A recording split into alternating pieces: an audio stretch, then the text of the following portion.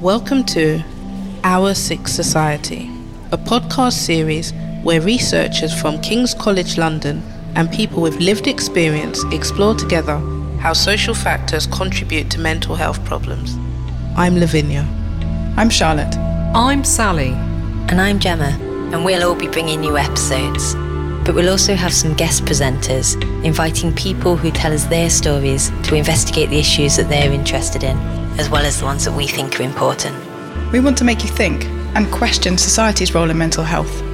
What are the systems and the structures which mean some people are more likely to be mentally unwell than others? And crucially, what steps should society take? From national government policies to local grassroots community organising. How can we cure our sick society? I'm Sally Marlow, and welcome to the first episode of Our Sick Society. In the episodes to come, you'll be hearing from others, but today it's me. I'm currently at the Centre for Society and Mental Health at King's College London, and it's only in the past few weeks that we've been allowed to move about freely after months of lockdown. It's summer 2020, an extraordinary time when life as we knew it was turned upside down by Covid-19. For those of us working here at the Centre, Covid-19 has become a lens through which the impact huge social changes can have on mental health has been magnified, particularly for people in certain communities. Here's Pearl. I was born in London. I live on my own. I have 2 dogs. I'm a support worker. I support severe autism adults. Explaining what the past few months have been like for her. I received a letter on the 21st of March from the government telling me that I should isolate myself because of the risk of my chest, getting an infection. And about a week after in isolation, I started to feel unwell. And I went down with the virus. So the first 6 weeks of isolation, it was really, really bad, sort of like being on my own and realising that I had no strength for nothing. It's such a bad experience. But it's not just physical. The isolation has been really hard too, and that's had a huge effect on Pearl's mental health.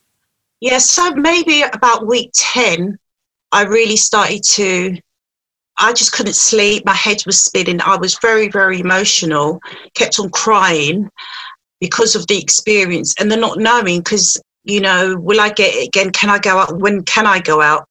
Others also spoke to us about their mental health during lockdown. Tia-Mariah is a law student at the Open University who has been diagnosed with emotionally unstable personality disorder. My name is Tia-Mariah. She too has found it very hard. I mean, I've had suicidal tendencies for a few years now, but I think that was definitely made worse with the isolation because you have to just deal with your thoughts on your own, sit with those thoughts, and you just can't reach out because the services just aren't there because of the lockdown. Being isolated has clearly made Pearl and Tia-Mariah's mental health worse.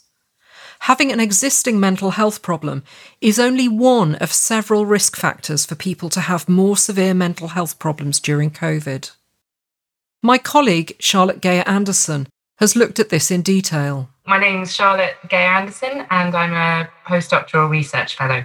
The sad truth is that COVID-19 is sort of painfully exposing kind of the existing and persisting inequalities in our societies. And the pandemic will probably have the heaviest impact on those who would be considered as in those disadvantaged and marginalised groups. So to look at the specific impacts of social isolation and social restrictions in these groups was what we wanted to explore. But we found very little information or data or studies that had been carried out to look at the impacts among older age groups, those on low income, those from Black and minority ethnic groups. There was no studies whatsoever on kind of refugees, on women in abusive relationships. In the absence of formal research in this area, psychology student Michael Afram has some ideas about why BAME people might be more at risk. My name is Michael Afram. I'm currently a psychology undergrad at Sussex University. I'm going to guess first is probably the jobs that BAME people are more likely to be doing. You're more exposed to COVID.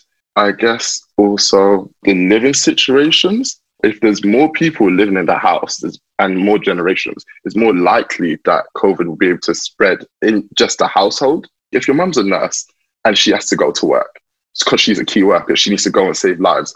So as a child, you then have to go to school. If your mum catches COVID and comes home, you as the kid who you're a sitting duck. You might get COVID, but you might not die from COVID. You're going to pass it on to your teacher, who is likely to be BAME, or your grandparent who's looking after you, who shouldn't be looking after you, should be self-isolated. So they pass away. Your mum could pass away because COVID doesn't discriminate, or you could pass away because COVID just didn't discriminate across age or race. But say your parent is sat at home because they've got an established job where they're on furlough and you can sit at home with them, you can self-isolate pretty easily. If you live in an area that's not as densely populated, it's pretty easy to self-isolate. So I guess there's various reasons. The Centre for Society and Mental Health is looking at issues like this. Here's one of its directors, Professor of Social Epidemiology, Craig Morgan. My name is Craig Morgan. I'm Professor of Social Epidemiology at King's College London and co-director of the ESRC Centre for Society and Mental Health. The centre brings together a range of academics and non-academic partners to try to understand something about how social change impacts on mental health. And I guess that's particularly relevant in the current context because we're living through a huge period of social change. And so that's the kind of overarching aim of the centre. How does the way that society changes influence and shape people's mental health over time? And this approach was judged sufficiently important that it's been funded by the Economic and Social Research Council, as its Director of Research, Alison Park, explains. My name is Alison Park and I am Director of Research at the ESRC, the Economic and Social Research Council. So I think the advantage of the centre is that it brings together people with different disciplinary backgrounds, because that's clearly something that's going to be really important to do. And it brings them together in a space where they can collaborate and work over a period of time. And so I think there is something about a centre allowing different individuals working on different projects to coalesce and collaborate and make the grand sum of the centre's activity greater than the sum of their parts. So definitely part of being a centre is that bringing together the cross-fertilisation, the allowing different disciplines the time to get to know one another's languages, because as someone who's worked on interdisciplinary projects in the past, that's a huge barrier actually, is that we often use very different terms to be talking about the same things. And so there is a familiarisation process with that. Different disciplines can approach particular research questions in very different ways. So it takes time to do that. So I think, to me, in a way, it's strange to even imagine that you could look at mental health without building in the social. But as Alison points out, we use terms differently. What do we mean by the word social? For Tia-Mariah, that includes her mental health and her ethnicity. I mean, I've got a best friend who is white, blonde hair, and she went out a lot during lockdown. She didn't really care. She was just like, oh, I just need fresh air. I need to get out. I want to meet up with my friends. And she didn't have that worry about the police or anything. She just said, well, why the police? The police ain't going to stop me. They're not going to care. And I guess for me, especially being mentally ill as well and being a mixed race female, that with those two combined, the fear was and probably is that, well, yeah, the police are going to think, who is this person? Why is she out? Why is she on the street, you know? And that's an excuse maybe for them to stop me and find me. Stephani Hatch is a Professor of Sociology and Epidemiology at King's College London. I'm Stephani Hatch. I'm a Professor of Sociology and Epidemiology. So the first thing that comes to mind, and it was, based on some of the work that came out of our Southeast London community health study, is around discrimination. And again, so you're talking about some a characteristic of people's lives, something that is experienced right over the life course, often in association with larger sort of structural issues such as racism that hadn't really been picked up to the extent that showed its importance. So we started looking at this in a lot of depth in previous community studies, and really thought that it needed a lot more focus and brought that to the center. So it was a really exciting moment to be able to think about both, the theoretical aspects of it, the methodological, but also the practical side. And then also the ability, finally working with a group of people who really wanted to work with communities. COVID didn't create the inequalities. That's the interesting. It just exposed them. And did it surprise me? Not really, because the inequalities were always there. And depending on what side of the line you were on, you knew they were there. As a black man, I'm twice as likely to die from COVID as a white man. Social also includes your work, where you live, who you mix with. And for some of us, these are more stable than others. Here's Pearl again. And I just hope that work will accommodate what I actually need to get the job done. And if they don't, I'm going to have to leave. And it's only just recently that I've realised that, put me first for once, Start looking after yourself, Pearl.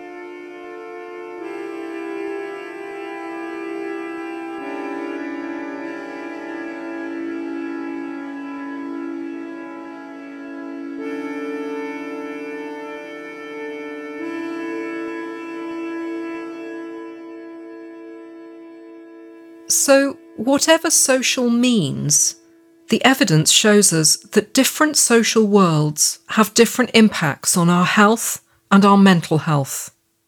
For Craig Morgan, this was a driving factor for working in mental health research. My interest in mental health started when I was at university, and my mum had a job as a catering assistant on a psychiatric unit, and there were openings to get onto their bank scheme for assistant nurses.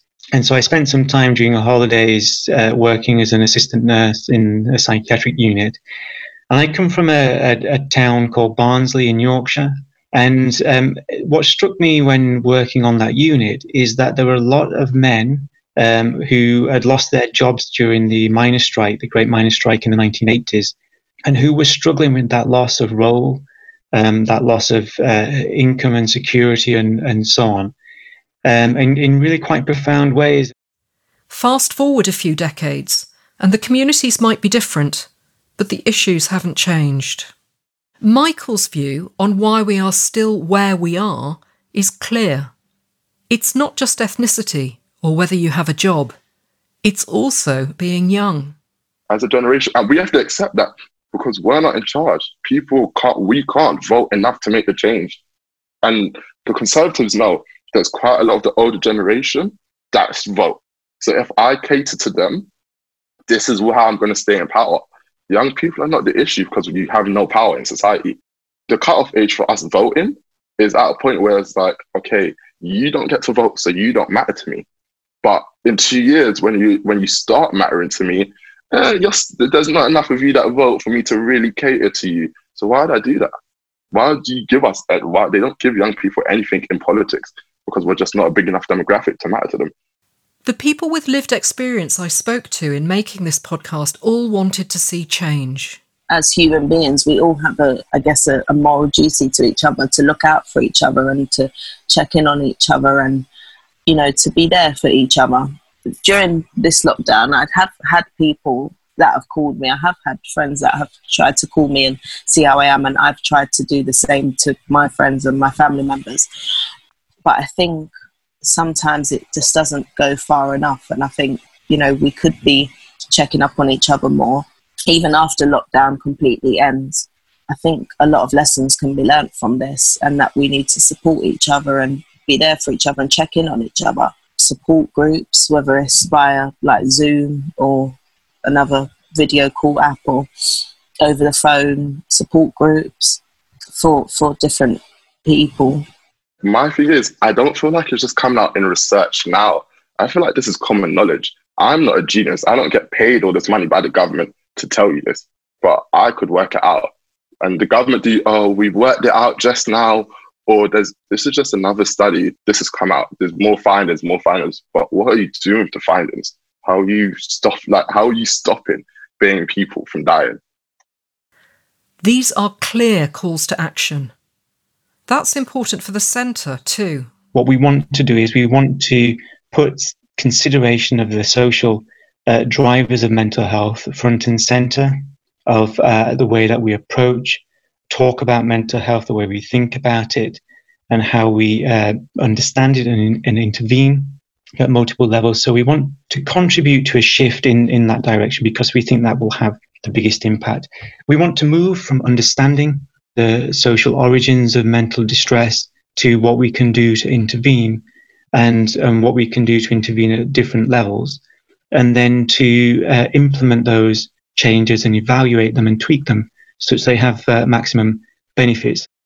For example, when we are thinking about the work that we're doing and how we can work with communities, we don't just focus on the research itself. We focus on using the arts, using music, spoken word, photography, whatever we can do to start a conversation and sustain that conversation with the community and to get their perspectives on things that don't involve words sometimes. There's so much creativity. So two of the key partners that we're working with are Black Thrive and Thrive London. And one of the things that excited me about them was their grassroots, in both cases, their sort of grassroots approaches. And again, this more focus on social justice and sort of working with volunteer and community organizations more widely. So allowing there to be resources going into communities and then, sort of linking people up and creating, a sort of swell of energy and movement, from the bottom up.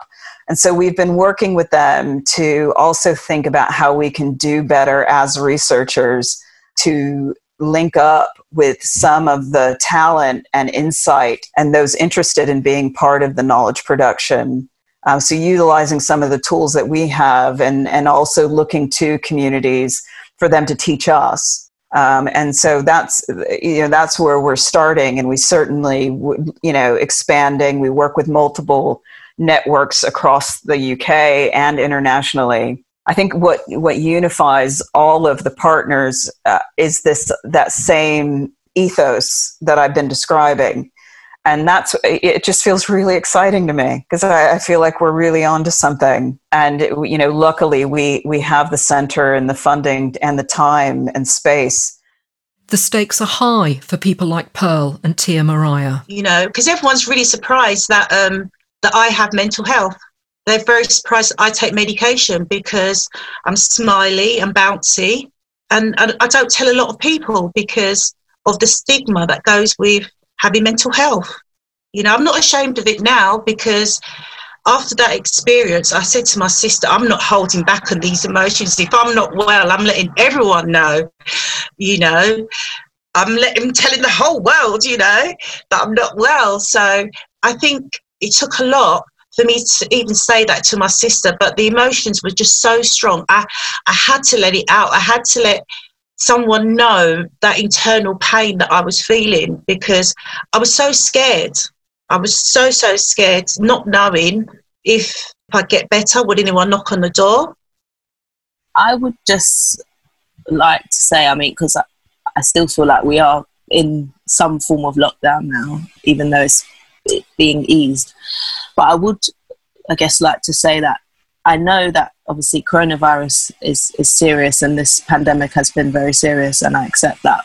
But just because a virus breaks out or a pandemic starts, mental health doesn't stop. Mental health issues don't go away. And I think that if anything like this is to happen in the future, I really hope it doesn't, but if something similar like this happens in the future, I think I would really like different services, professionals, ministers, whoever, to be aware of that, support is still needed, and that needs to be more provisions put in place if something like this was to happen again. for people. You can't just leave people out in the lurch, you know, especially people who are diagnosed with severe mental disorders or mental disabilities. You can't just leave them like that, because, you know, a lot of people just won't cope, and then there'd be a surge of suicides, and it just be chaotic. You've been listening to Our Sick Society. The presenter was Sally Marlow. Production support was provided by Katie Lewis, and the producer was Buddy Peace. Our Sick Society was funded by King's College London's ESRC Impact Acceleration account.